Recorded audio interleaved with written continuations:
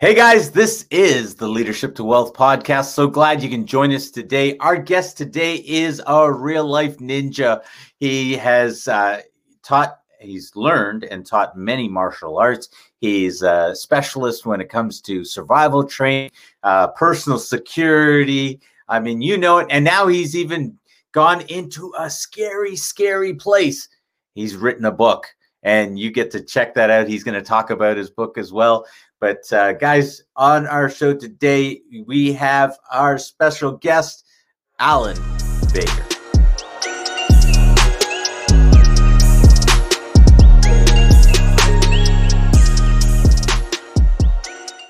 Welcome to the Leadership to Wealth podcast. Guys, thank you so much for joining us. Today on the show, we've got Alan Baker. And Alan, thank you so much for joining us today. Thank you so much for having me. It's my pleasure. So, Alan, we are. We're gonna talk. I don't know what areas we're gonna get into, but I look forward to what you share with us today. But for the viewers, could you just share tell us a little bit about yourself, what you do, give us a little bit of background, where you come from, just as we get started. Well, originally from Tennessee. Moved into Georgia in mid-90s. I'm mostly known as a martial artist. I've been doing martial arts over 40 years. I've trained in multiple martial arts in that amount of time actively. I haven't taken a lot of breaks unless something forced me to. But additionally, I'm a dive instructor. Full cave certified, so I teach a lot of that. Additionally, I'm a rappel master instructor, so I travel and I teach and certify and bring people up in different levels of rappelling. Personal protection specialist, so I get an opportunity on occasion to work with some really interesting clients on the protection side of the world. And I have a business additionally where I design, build, and operate associations for high-level martial artists, which is fantastic. I get an opportunity to kind of get under the wing of those guys and do what I love and learn more and grow more. So in a nutshell, that's me.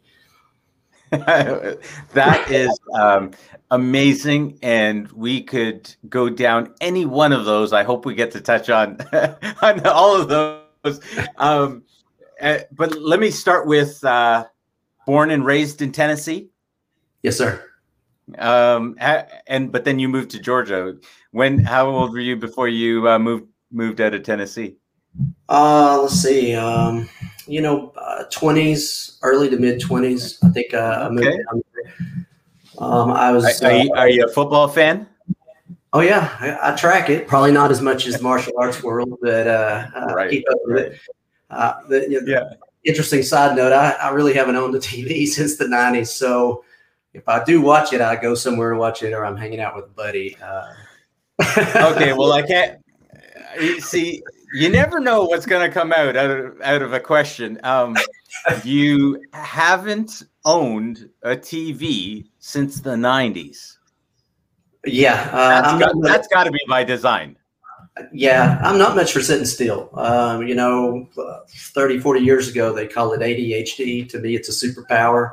If it is properly focused, and unmedicated, you just have to get it in the right direction. But the idea of sitting on a couch and watching something for an hour, there's no way I'm going to do that. So I've always been, one that focuses on growth. So it's like, what am I going to do in my day? What am I going to do with my week, my month, my year? How's it going to look? So I don't create many opportunities to sit on the couch. Actually, my couch probably doesn't get much use or mileage at all. Okay, so hang on a second. I get that. Actually, have you had the diagnosis of ADHD? Did you ever get a diagnosis for it? Yes, that's actually one of the things that originally got me into martial arts is, the school at that time sent a note home or called mom and said, look, you need to drug this guy. We can't control him. And that's how they did it at that time. And she refused. She said, it's your job, deal with it. But as a part of her effort to help me focus or maybe burn off some of the energy, she introduced me to one of the local martial artists in the town. And I fell in love with it. I went in. I remember to this day. The guy's name is Brent Helms. He had 2 sons that were there, and they just beat me to death. Back then it was a lot easier to get away with. Right. And I fell in love with it, and I've been involved with it ever since. Yeah. Back then it would have been almost considered necessary for training to to do it. I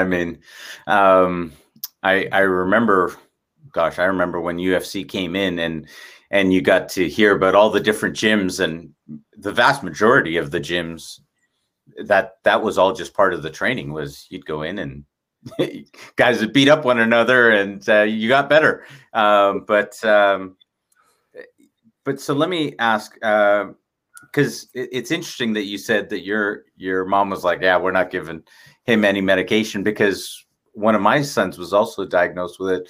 And we said, forget that nonsense. We're not medicating him either.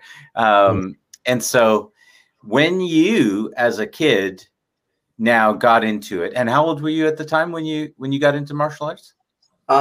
11, just before 11th birthday. Yeah. Yeah. Okay. So you're there, and you get exposed to that and fell in love with it. What type of martial arts was it that you were doing?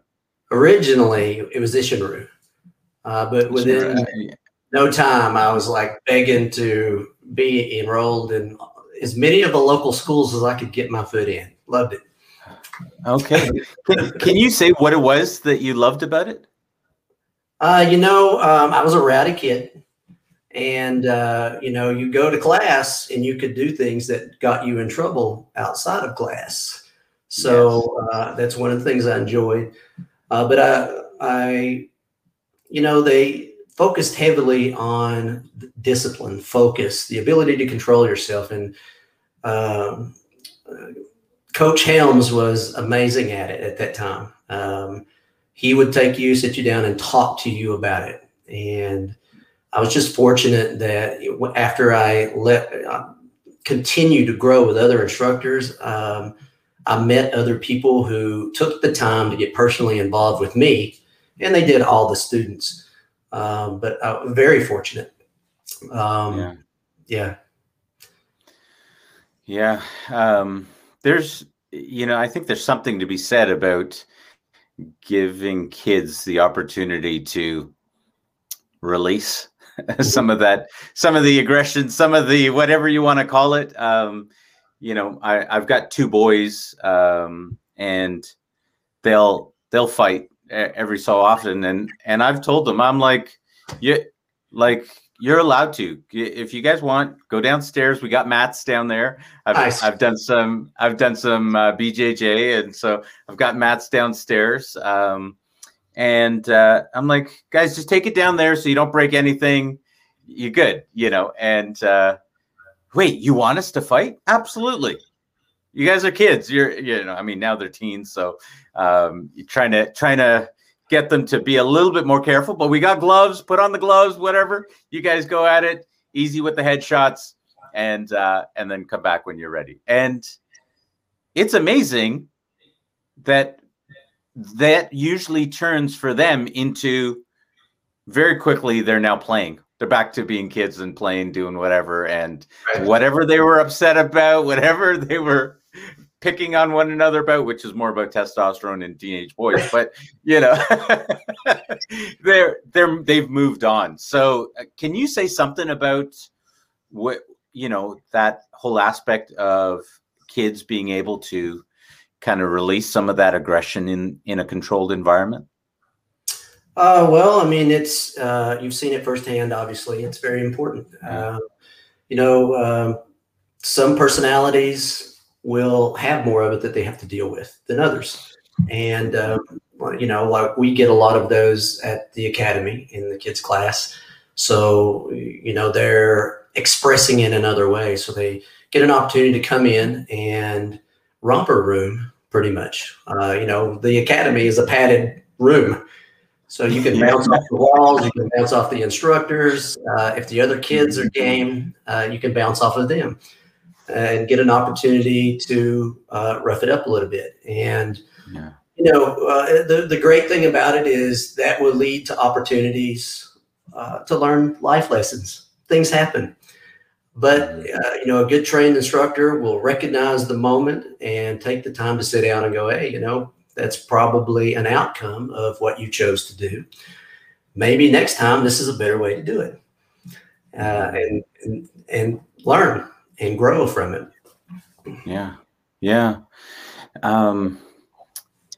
Do you think, in your experience, that having that place to be able to channel that energy gave you a greater ability to then channel your energy outside of the dojo, outside of the club? Most definitely. Absolutely. Yeah. And the interesting thing is a lot of those elements, lessons, the little nuggets of wisdom in most of the schools I was involved with wasn't really on the curriculum. There's generally a list of things you're going to learn, and that stuff isn't written on there. And the way you get access to it is generally by you make a mistake. That's one thing about the martial arts floor is there's a lot of opportunities that are presented on a regular basis to learn a life lesson. And it's a great place to learn it because out in the real world, consequences can be a little more, devastating. So those moments would come up with different instructors, and they would take the time, they'd take you to the side and go, hey, have you ever considered this? You seem to get angry real easy, and you need to get control of that. And here is a way that you can gain control of that and better yourself so that it doesn't control you. For instance, now go back out and try again. So for me, that definitely related to life. By a multitude. I would not be where I'm at today if it wasn't for those moments and having mentors and teachers that would pass along information like that. Yeah. Wow.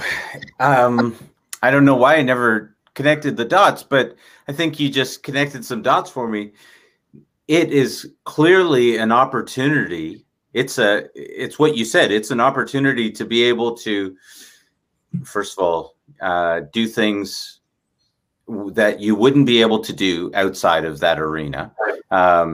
Have the successes and failures in a controlled environment so that you're not dealing with it out there and where the likely outcomes are catastrophic for somebody.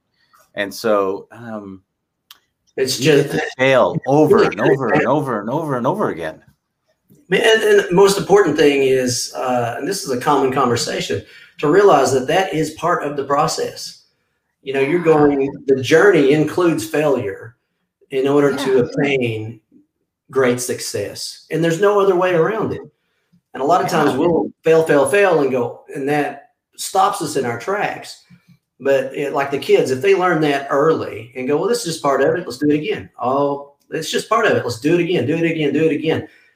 All of them will make it. And when they do, they'll achieve what they achieve at a higher level than they expected. And that's the time to sit down with them and go, hey, look what happened. I mean, it's really cool that you achieved this thing, but the process that you took to get there, that is the important thing. You can go at school and you can use that same process. We know it's going to happen. Don't let it damper your spirit. Don't let it damper your emotions because, those things are going to be involved. Don't let those things control you. It's coming. And then I always tell the guys, that's the first step. But as warriors, once we realize that those things are going to come, you're going to have failure, we seek them out. Where the average person kind of waits on them. I'll do my best, and if it comes, I'll handle it. But I think the warrior spirit is like, I know failure is coming. I'm going to go after it. I'm going to go seek it out and obtain it at a higher level and get it over with, because wisdom comes from it as well. The more you mess up, the more wisdom you have. You learn how many different ways, whatever that is, that we know this doesn't work because I tried all of that. And, guys that fail and they've gone through catastrophic failure, they have wisdom.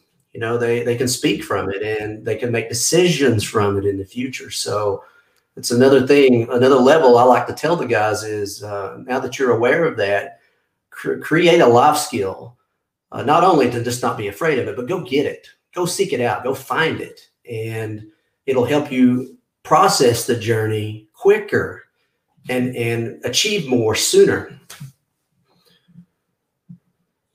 Yeah. Oh my goodness. If you're watching right now, I hope you realize how sexy that was that he just shared. Because, man, the opportunity to be able to enjoy failure is so rare. That you have to hear it from the Michael Jordans of the world to really even understand that it's there. But typically one of the issues I have with how we've set up our school systems are that it's not encouraged. And so you don't want to risk much. You almost don't want to go out there and ask certain questions. Whereas what you're talking about is the opportunity for growth. Look for that opportunity to, because in that is the lesson. In that is the treasure, if you will, right? What you just shared with me, something some people have asked me some questions recently, and I was realizing that when I look back on my life and all of the catastrophic situations, I look at those and I smile.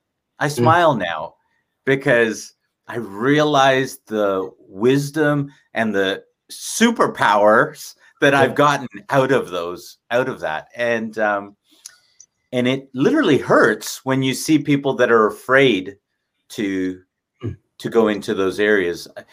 I'm sure you must have this as an instructor. As a teacher, you must have it come up where you have students that you're able to direct and help them into that. And then you must have students that are kind of afraid to make mistakes. And what's that like? What's that like? And can you give us anything on how you do that? How you would coach those kind of kids in those different situations? Well, it varies per individual. Some individuals, they're going to have something in their mind. They're going to have a mind state or a vision. I don't want to look like this. And so then we're going to have a talk about what does it really mean to take someone else's opinion of what you're doing into consideration. That's not that some opinions don't matter. They do, but we get to choose those opinions. I'm not just going to take them from anybody. Like if I'm on the street and I think in my mind, this guy's going to see me trip and fall. Who is that guy? And why do I care? But if it is a family member or somebody of the inner circle, somebody that's close to you, then I may, listen to that opinion. But I've chosen to place that personality, that person in that position. And most of the time I chose them because they're not going to give me a hard time.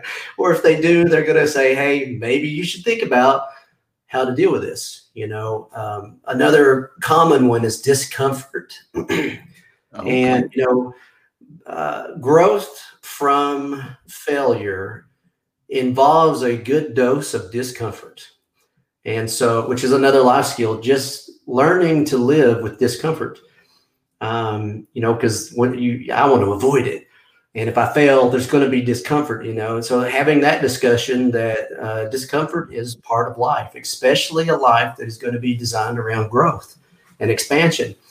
So, you can go home and sit on the couch and be protected or get out there and do it. And in advance, failure's coming.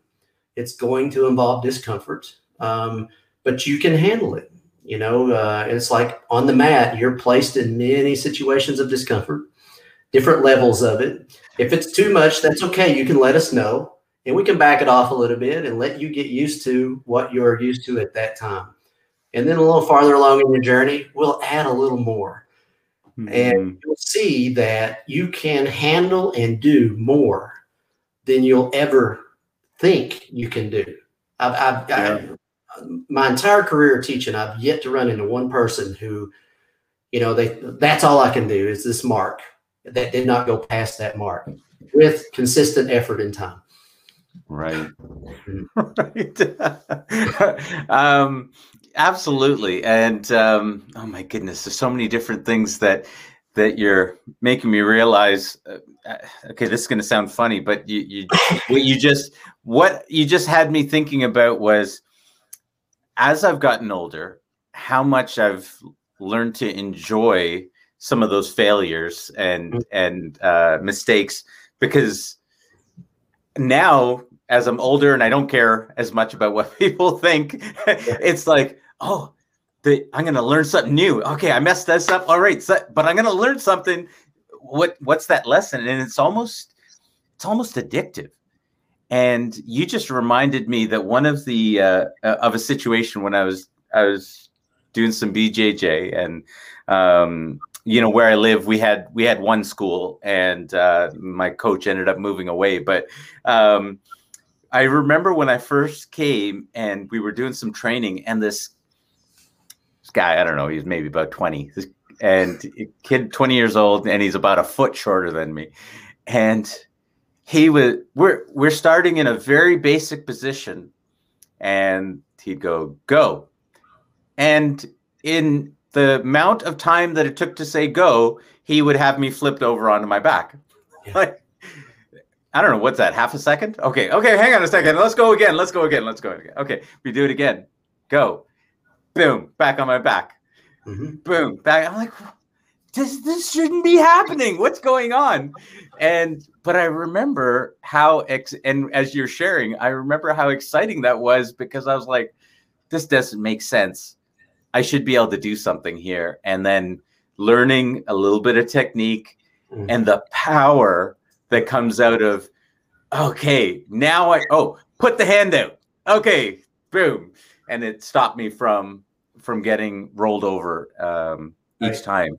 And that gets addicting. And so what you're just sharing, I'm thinking, yeah, absolutely. Every kid has to love that when they go through that process, because, they probably don't have some of the baggage that we have when we get to be adults. And now we're worried about how we look and all of that kind of stuff. And kids probably almost have a little bit more purity at that age to be able to just enjoy the process. Yeah, they go to class, they have experiences, and may not even realize what's happening until a year or two later, and you have that talk with them. Yeah. And it's like getting, the coach says go, and you get swept. Now you might get a little better, and next time he says go, you don't. But your entire career, I mean, I've been doing Brazilian Jiu-Jitsu for 27, 28 years now. I still get swept, and I still end up on the bottom. And, you do the best with where you are, where you're planted. You go from there. And sometimes, you get that 20-year-old. It's got 100 pounds on you. No, it was the other way around. I had 100 pounds on him. That was the crazy thing. Sometimes you still end up in that position, but absolutely. You gain control of yourself, breathe, make adjustments, and then go from there. And then, which is a change in mindset too. But you stay with it. And after a amount of time, through wisdom, knowledge, growth, you flip that guy over and he's stuck on the bottom. He might not even know what happened. And then finish the roll or the fight from there. Yeah. One of my friends who's I think he's third degree 3 Brazilian Jiu-Jitsu. Sorry, Roy, my bad. But I remember he actually helped me with a mindset shift. And because I realized growing up, I always had this very aggressive nature. And so even when I started at an older age learning some jiu-jitsu, I was very aggressive in what I was doing. And he was like, "Oh, okay." He's like, "You used to wrestle, didn't you?" And I was like, "Well, that was my brother's wrestling dummy." But anyways, he was like, "Okay." And he could literally tell me about my character based on what I did on the mat. Oh yeah. And it was amazing. I was like, that's amazing that you got all of that out of our time rolling on the mat. But one of the things that he opened my mind to was, he said, rather than always going for the win, you have the opportunity to learn, to just have fun, to explore. And your goal doesn't have to be to win. And I was like, it doesn't?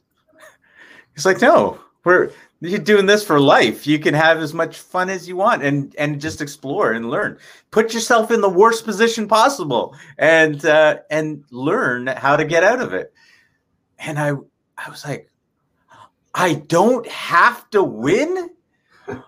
Oh my goodness. I know this sounds really dumb, but it blew my mind, because that opened up things in my life as well. Yeah. That my goal doesn't have to be to win. And actually those 20-year-olds, now when they start coming at me, if my goal isn't to win, I actually got to fight like an old man and stall them out until they get tired. Because, young guys, they just give you all of it right away, and then they get tired, and then you flip them in.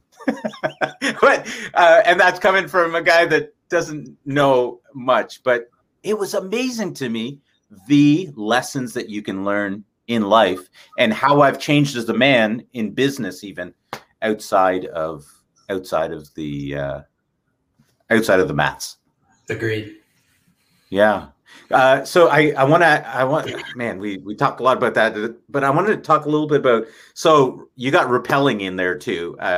That's really interesting to me, because now you're talking about I've done some rappelling, and I have cried and screamed while doing that. Some days I go out there, I've got a fear of heights. Some days I go out there and there's no problems. Then other days I've been out there and I'm like, that wall looks like glass. And, the wind looks like it's, got knives flying through it. And I'm like, this is all in my brain. And it's the funniest thing to have the instructor or my friend down on the bottom going, "Okay, I want you to do this." Or he said, "Just come down." I'm like, "Just tell me what to do," because I don't know, because I was freaking out. And so everything you're sharing, I'm seeing so much mindset in there. So tell me something about rappelling and how you got into that. Well, I had a Kung Fu instructor when I was in my teens. Yeah. And he owned a Kung Fu school, and it was in Tennessee. Okay. It was an old warehouse. And so he would teach martial arts through the week, but over the weekends, he had a expeditions company. And so he would run trips, scuba dive, climb, rappel, mountaineering. He'd teach survival. He was ex-military. So he was about 4 hours from where I lived. So a buddy of mine would drive up during the week and we'd train. And then he'd say, "Hey guys, why don't you stay this weekend? You can help me. I've got a group of people and we're going to be doing these things. And if you don't mind, you can stay and help out." So we definitely, at that age, so we ended up hanging off of the side of mountains, underwater, getting lost in the mountains of Tennessee, all kinds of experiences that I thought was normal at that time. But he's the one that planted that seed. And so, I have always pursued it. the climbing, rappelling. Rappelling is just Yeah. the avenue I pursued certification in because, Right. The opportunity to teach and help people. And like you Yeah. said, going over the edge, even on just like a little 50-foot rappel, can be a life-changing experience for a lot of people. Yeah. Not to mention higher level guys that are coming out, for instance, like to do a Rappel Master certification. And those guys won't sleep for 3 or 4 days. And that's a fun one. Wow. I mean, rappelling was fun. I've obviously, what I've done is top roping, right? So, and it was always fun to me because I had this fear of heights. And so, man, the adrenaline rush that comes off of that, some days you're fine. And then other days I would freak out and I'd literally have to say, tell me where to put my hand because my brain is working. I may know, but the fear response is taken over. And now it's my buddies, so they would laugh at me and we'd have a good time with it. But I didn't want to not do something because I was scared, right? So I found it a real mind trip, real mind game, and really appreciated that. So that's really interesting. But now you've taken that, and now you also do survival training as well. You said, right? Mm-hmm. Yeah. And you do. You said you do another type of training for personal security. Or for what type of training do you do there? Personal security, maybe police officers. I don't know. About 14 years ago, I designed a program for the Executive Protection Institute here in the United States. Okay. And they're the oldest bodyguard training school or protection specialist training school in the U.S. Yeah. And I usually go up about every 6 months to teach the class, which led to many opportunities to go through the school and then start doing some of the work. When I go into an agency, I like to take a look at their environment, learn it, and then create the program around their environment. My goal is not to just go in and teach this martial art because it's the best, because that never works. So once I went through the process, got to know the leadership of VPI. They started giving me some opportunities to do the work, which was incredible. You'll be on different details and have the opportunities to deal with a fan base that there's a line of them that want to put their hands on your client. And, you can't knuckle up, but you have to handle, right? That stuff doesn't work. You go to jail. So you have to negotiate a physical exchange that, is socially acceptable and visually appropriate. And both people are happy with the outcome. In a 1 day's work, depending on where you're doing the job, you will put your hands on thousands of people. And to me, and that's my work. I love that. I learned so much from that. And so that's been a huge experience for me. I don't get to do it too often. I'm fortunate enough that I get to pick clients. Jobs will come up and they'll say, "Hey, you free? Can you do this?" And I don't know, but then some of them, sounded really cool and turned out to be really cool. So that's awesome. I won't get into the story, but I will say that sometimes when I watch the UFC, when people are doing their walkout, I'm the weird guy. I'm usually watching the security. It's always interesting to me to watch what they're doing, what they're paying attention to for a whole host of other reasons. But it is interesting that if you're doing it properly, you're never noticed. Right. But the only time people ever notice you is if you're doing something wrong. That is true. Yep. Is that one of the first lessons that you have to teach some of the trainees? There's different areas in the industry, but in almost all of them, you do not want to be intrusive on the client. Yeah. There's some in the industry that are a little more recognizable in the public. They actually want you seen. Because it's a status symbol to them. It's not that common. Most of them, you're out of the way, So, and if you do your job well, most people don't even know you're there unless you need it. Right.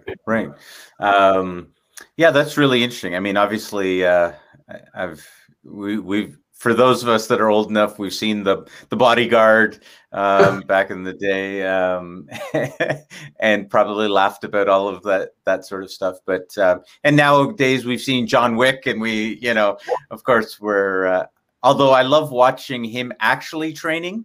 We know the movie is a little bit excessive, and we know that you're probably training guys, and they're somewhere in between there, and between John Wick and Kevin Costner. So,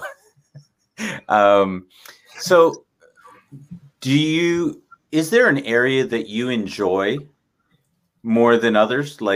Or do you like the variety of being able to do all of these different things and teach in all these different areas? I like the variety. I'm the type of person that likes to stay busy. So, like I'll have the next year. You don't have a TV, so.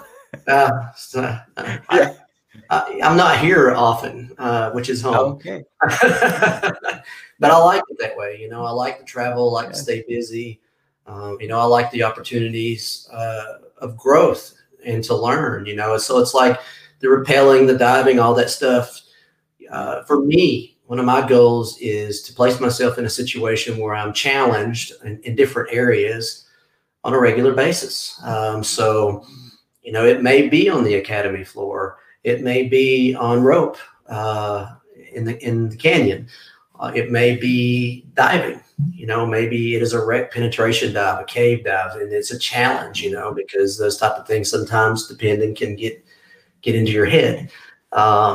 So, it's just as beneficial to me as the people that I train and teach. They don't see that often, but it's a two-way street. You learn from your teachers, your peers, and your students, and that never really ends. What is sort of the hardest thing that you're dealing with these days, right? Like you were talking about, you're trying to work out different things, and you're continually trying to grow. What would you say is an area of your life that you're wanting the most growth in, and maybe it's eluding you or something like that? Oh, wow. That want to make me think. I guess what I'd consider the biggest personal challenge in the last couple of years was writing a book and publishing a book, because I could be considered a knucklehead real easy. I'm not the type of personality that would write a book. And the pandemic, when that hit, the school took a break for 2 or 3 months, and I took the time to go up in the mountains of Virginia and just chill. Emails stopped, text stopped, calls stopped. And during that times when I said, I'm going to do this thing that I don't think I can do. Unfortunately, I had a couple of mentors that gave me some guidance and did it. So for me, that was an achievement, but even bigger than that is like publishing it and knowing people are going to be reading it. But, so it's like, what, I'm going to do it. It's the same thing we talked about earlier, and it's been great. I mean, I've been amazed by the amount of people that have got in touch with me from really different parts of the world to ask questions. And, hey, I really like that. What's the next step? What do you think a person should do here? What should I do there? It's been really fantastic. And it was way outside of what I normally do, punch people for a living, hang on ropes and dive and that type of thing. So this was a world that I knew about, but I was never had the opportunity to be involved with or introduced to. So that was the latest challenge. Yeah. Why write a book? Well, we spoke earlier about the opportunities of instructors really on the edge of the mat or in between class, sharing those little tidbits of knowledge and those little talks that make huge change. And, they may have nothing to do with the curriculum or the technique you're working on or the guy that you're getting ready to spar with. They've got to do with changing, on an emotional level, on a mental level. But it's not on the curriculum. And I learned it as I came up. And then when I got to the point where I started training people and coaching people, I passed it on. I'm an avid note taker. So I've literally got thousands of handwritten notes. And so I started at one point to put those lessons into a little outline because I was teaching it to different people. And they would always make the same comment. Why not? Why isn't this on the curriculum? Where's this written down?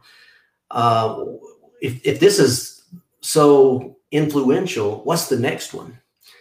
So same comment I would get, you should write a book on this, make a curriculum on it. So that was what planted the seed. And so when I had the opportunity to take the break, took all of those notes and started putting it together. The challenge is explaining it, to someone that maybe isn't in the martial arts world. The terminology has to be a little different, and sometimes you have to go into a little more depth of the explanation. But that's what motivated putting it together. Yeah.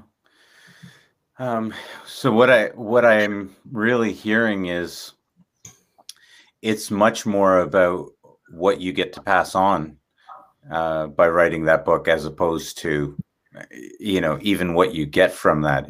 Would that be accurate? Do you feel like it's more important that you're able to pass that on? Yeah. It's like I said, the people close to me at the academy, I get so much feedback, this motivated me to do this or to make this change. I'm trying to do this with my life. Thank you for putting that out. And then I think I got an email from a guy out of Australia this week, huge email. And he's going into, he read the book and then made a change and then decided he's going to change all these areas. And so he explained it all. But that's pretty awesome. Knowing that I have an opportunity to influence and help someone make a change, make some sort of growth that's, on the other side of the planet. It's not just at my academy on my mat. That's pretty powerful for me. So who's the book? What's the name of the book? First of all, I guess we should ask that first. The Warrior's Path to Personal Change. The Warrior's Path to Personal Change. And who's it really targeted for? Like who would get the most benefit out of it? Well, the way it was written, anybody can. It is a self-growth book, but it's from a warrior's perspective. You have different groups out there, and they have different personal development and growth methodologies, and that's my approach. That's how I grew up. So, a lot of the principles could be applied anywhere, business, everyday life. Although I learned the majority of them on the mat. And, so I'll introduce those different principles, talk about how I got introduced to it on the mat, and then how I took it and maybe used it in life to, go places outside of the academy that I never expected to do. Yeah. So basically, if you see yourself as a warrior, or want to see yourself as a warrior, there are life lessons that can be taken from there, business lessons, all of these types of things from a warrior's mindset. And that about right? That's about right. Okay, that's awesome. How long did it take you to write it? The bulk of it I got done. Probably you wrote all those notes over the years, right? And then if you include the notes, got it down on the edge of the mat. I mean, 40 years. Woo! Yep. I guess I just put it in order and put it all in one place. That took about 2 months. Yeah. Well, that's very much the nature of martial arts, is it not? I mean, lessons built upon lessons, and then being able to teach that out to people. Yeah. Wow. Okay, so all right, I got it. You're Chuck Norris and Bruce Lee put together. Add in maybe a little bit of BJ Penn or on the other side, and meanwhile looking like George St. Pierre with hair. Okay, so now, well, what about when you're away from that? Like, there's got to be a kryptonite to the Superman. I mean, there's like, you're afraid of spiders? Where do we go? Oh, wow. That you could talk about the injuries from living that type of life. Oh, okay. That's kryptonite. A lot of those lessons were paid for in physical ways. And I'm still paying in some of those ways too. So, I'm sure there are tons of spiders out there to be afraid of. Maybe they just haven't come to visit me yet. I generally, it's like writing and then placing that out for me. I was like, wow, I don't know. Even though you've had that life lesson a few times, that was a challenge, and there's certain level of going into the unknown, dealing with fear about, even though you think you've been alive long enough to have a methodology to deal with that. That's not true. Stepped into another industry and there it was. So what would you say is your greatest fear right now? Oh man, just being lazy. Greatest fear, farther along on the journey, not being able to enjoy what I do, move around, play, train, and live life like you want. That is that drives me, to do better, both in freedom, finance, family, health, and do the best that you can to, maintain and continue to grow and have that opportunity in the future. Yeah, absolutely. I can totally see. There you go, guys. That just goes to prove, even though I might not be able to, really identify with all of Alan's superpowers, I can identify with his weakness here, because I think we all, to some degree, those are legitimate concerns, right? That, hey, what if I can't do any of these things? I have to get a real job. Oh my goodness! Did you say the job? I mean, I work more and have worked more for myself than I ever did, but still, I don't want to go back.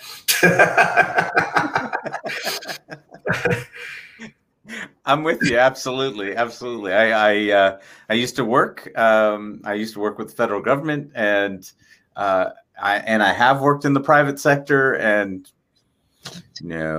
No. I hope the good Lord willing, I will never have to have a job again in my life. That's definitely a hope for me as well. Awesome. So let me ask you this. So now, your life is obviously, you get to travel a lot, you get to meet a lot of interesting people. Who can you tell us perhaps who the most interesting person is that you've been able to meet? Oh, well, interesting people, I guess, would be some of the clients on the personal protection side. Generally, in industry, we don't kiss and tell, Yeah. but I guess you could say a lot of recognizable movie and TV personalities. Yeah. Yeah, some were really. Is there anyone that you can tell us about that was interesting to meet that You know, isn't a kiss and tell situation? don't kiss and tell.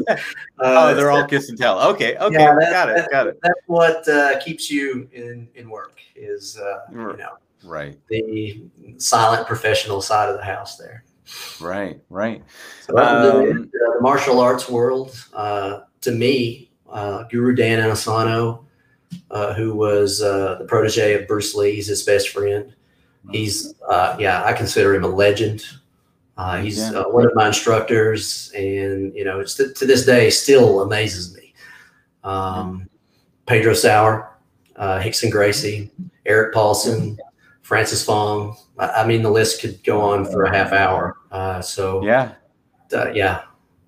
consider those guys very, honorable to meet them and be a part of what they do and be around them.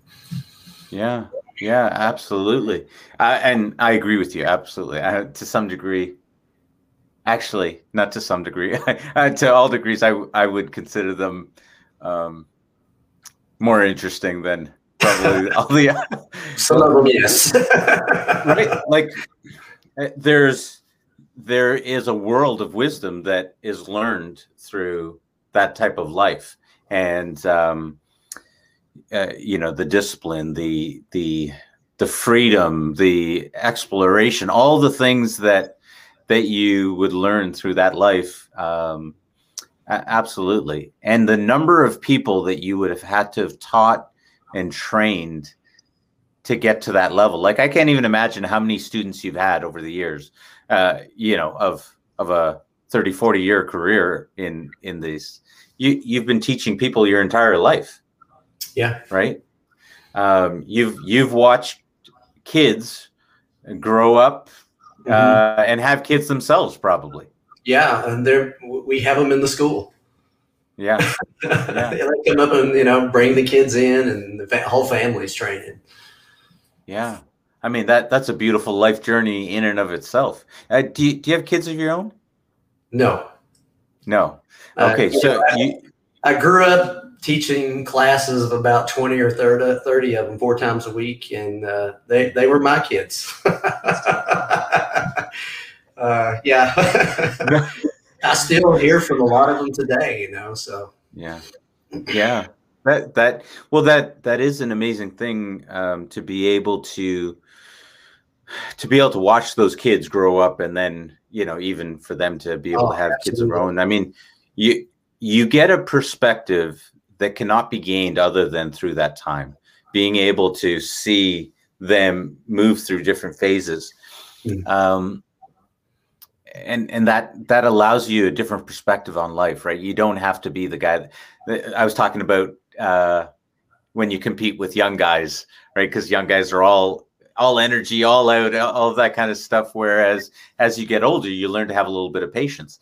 And so having that perspective, being able to see families grow, change, been through different parts. What would you say is, one of the greatest life lessons? Maybe you even put it in the book. I'm not sure, but what would you say is one of the greatest life lessons that you've gotten from the mat? Oh, wow. That's a huge list.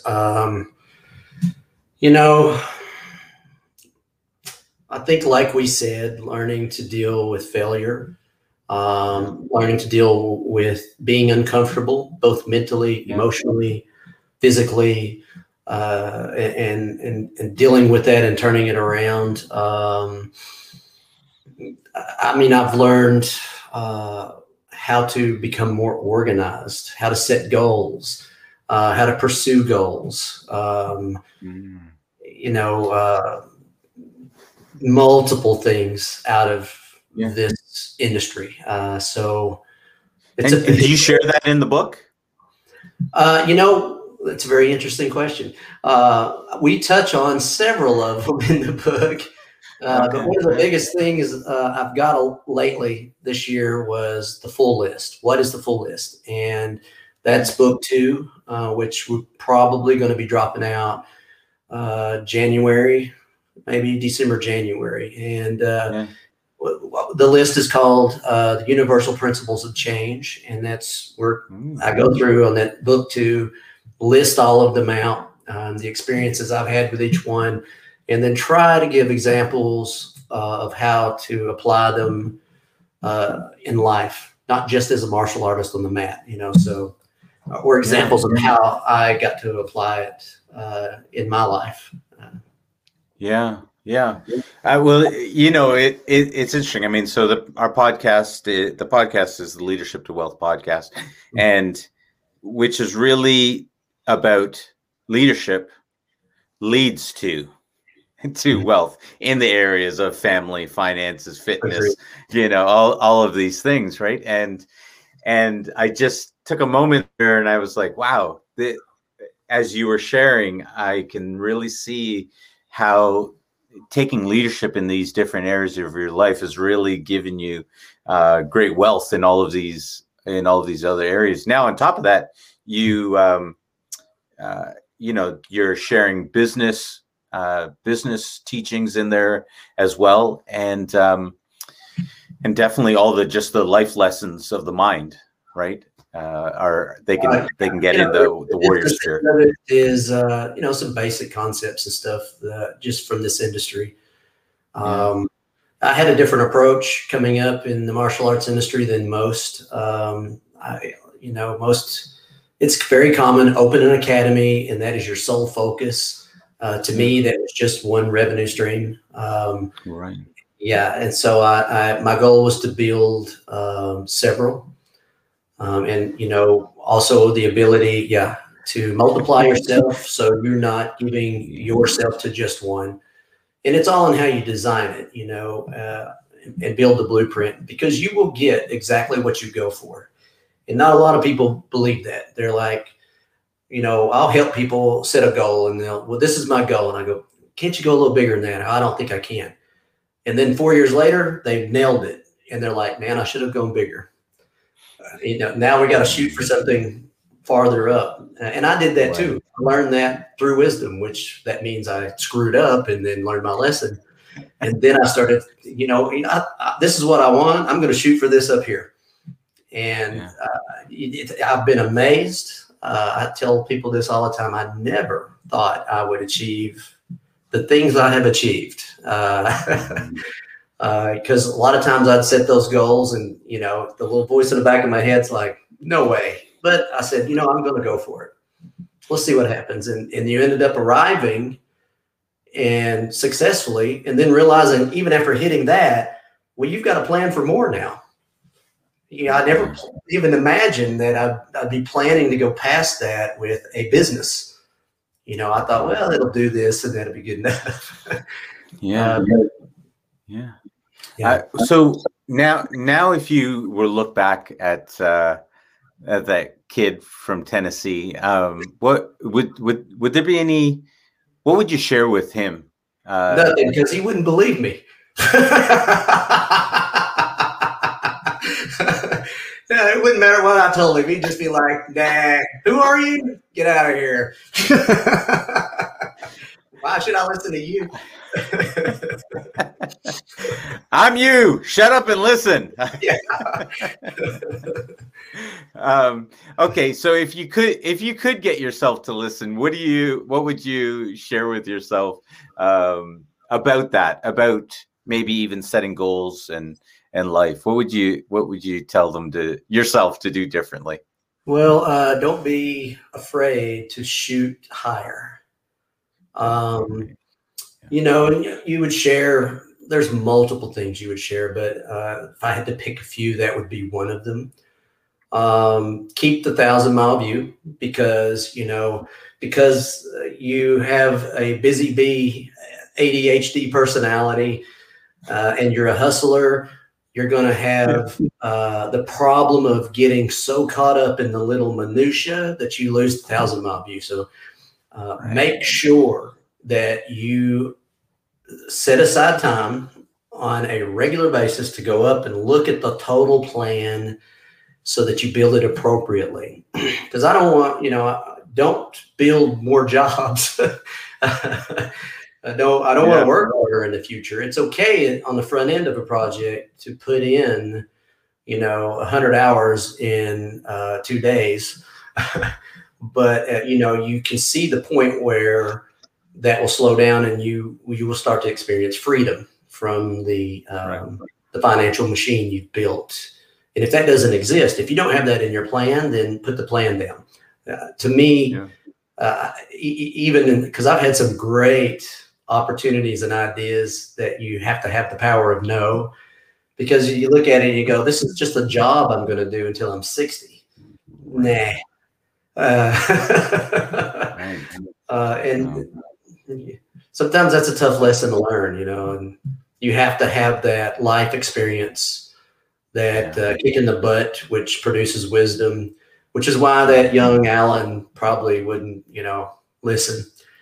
I'd say, when you get up from this experience and you hear my words, maybe you'll go, oh, well, maybe that guy knew what he was talking about. Yeah. I was a knucklehead too at that age. So I'm with you as well. But to take the 1,000-mile view, absolutely.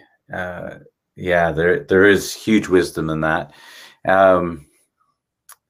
It's true. Actually, that is so true. I was just trying to think of how does that hit me, and I've realized, and what I'm realizing, and even as I'm thinking about it, is one of my strengths now, one of my superpowers now, is being able to look at the entire picture and be able to move all these little pieces along, and not get caught up in it, because you've got to go so far down the road. You can't be looking for the result right now. Right. And so if I keep that 1,000-mile view, then it's okay. We can keep moving along step by step, every day, a little bit, inch by inch. Right. It's true. I schedule that time. I have to, because I'm naturally busy bee. That's my personality. So like if I plan out a year, at least once a quarter, I'll set a whole day aside, and that I'll literally label it on the schedule. That's your 1,000-mile view that day. So nothing else is scheduled, but you look at what you've done for the last period and what you have planned for the next, what's worked, what hasn't. Sometimes you have to cut some things loose. But if you don't take the time to look, then, you're dragging a lot of, dead weight that's achieving nothing. So for me, I don't have the natural ability. I have to put it on the calendar and go, okay, next Thursday, that's your day. You're going to take a look at everything you're doing from a broad perspective and make change. Yeah. Wow. Okay. So if I was to ask you a couple of quick questions, and you gave me like the quick answer, what do you love about martial arts? Oh, the opportunity for growth and helping other people grow. Yeah. What do you love about being a rappelling instructor? A lot of that same concept is there, but additionally, you end up in places that are incredible. You're looking at 200 to 300 foot rappels on the side of mountains that most people don't get to hang off of. stop about halfway down. It's amazing. I mean, you end up in places that a very small portion of the population get to go to, and that's pretty incredible, especially if you have a healthy appreciation for the outdoors. Same thing with diving. You know, you get to see things. Yeah. Why cave diving? Well, the cave diving portion of it was because of the challenge. I was very fortunate to meet Scooter Sellers, who is like a grandmaster of diving. And he took me down that path, and it was a challenge. Being put into some situations, because it's not safe at all, where, you know, you're looking and going, man, I don't know if I can turn around at this little part. I can remember times when I could feel the top of the cave on my tank and occasionally feel the ground. And you're not supposed to touch anything. And thinking to myself, man, I could get stuck.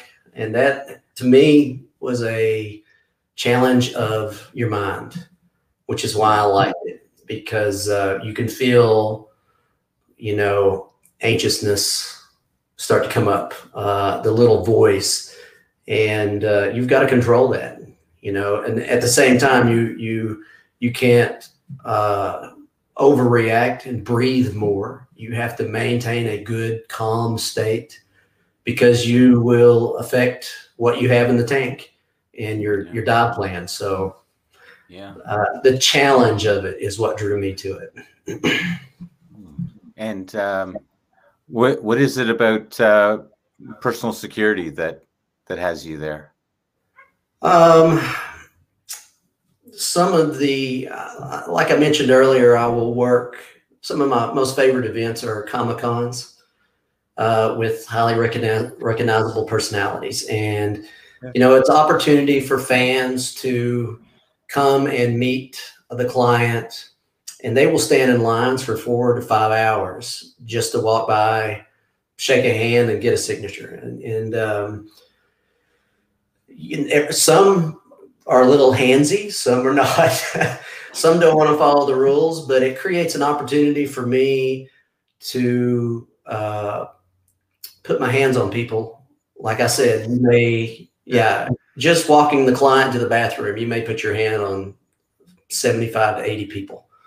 Right. But do it in a way that you know, you have to have control, but it has to be socially acceptable and, you know, kind, but I can't let you do this.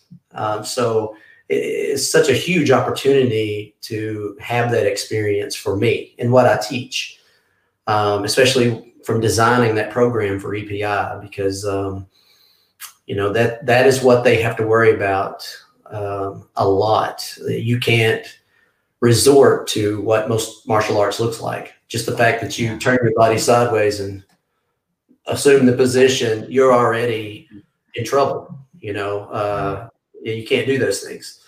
So it has to fit the social environment and the constraints of that social environment. Yeah. And if someone was interested in your book, and you were to say, or they were to say, well, what's the one thing that I will get out of the book, or that you would hope that they get out of the book, what would you say? Well, hopefully an introduction to self-growth and methodology of personal change. Like we said earlier, it kind of comes through my perspective as I lived life. But those are the things that I was trying to pass along. And, you know, sharing what motivated me, what created drive and passion for me. And, you know, hopefully it will do the same thing for some other people. Yeah. And if final question, if there was something when your time is done and there's something that gets written to describe you, what would you want that to say? Oh, you know, maybe 8 years ago, in an academy in the lobby, I was having a conversation with one of the moms, and she asked me a question very similar to something I had explained to her son, and he tried to explain it to her, and it was a life lesson. And she's like, "Where did that come from? What is that?" So I said, "Well, this is what it is, and this is how you can apply it to your life." And then after I explained it, she looked at me and said, "You are an agent of change." So that stuck with me. And so I guess could be said that I created some positive change at some point for some people. Wow, Alan, thank you so much for coming on the show today. The name of the book again, The Warrior Spirit. The Warrior's Path for Personal Change. To personal change. The Warrior's Path to Personal Change. And is it available right now? On Amazon. There you go. Guys, go check it out on Amazon. And Alan, thank you so much for coming on the show, sharing all that you shared. I know there's probably 1,000 lessons that you could have taught on each and any one subject. I mean, you've dedicated your life to learning and teaching and providing wisdom to the world. And as an agent of change, I thank you for being on the show today. I appreciate it. Thank you for the opportunity. I had a blast. It was awesome. That's awesome. All right, guys, that's it for Leadership to Wealth. We'll see you again next time. Take care.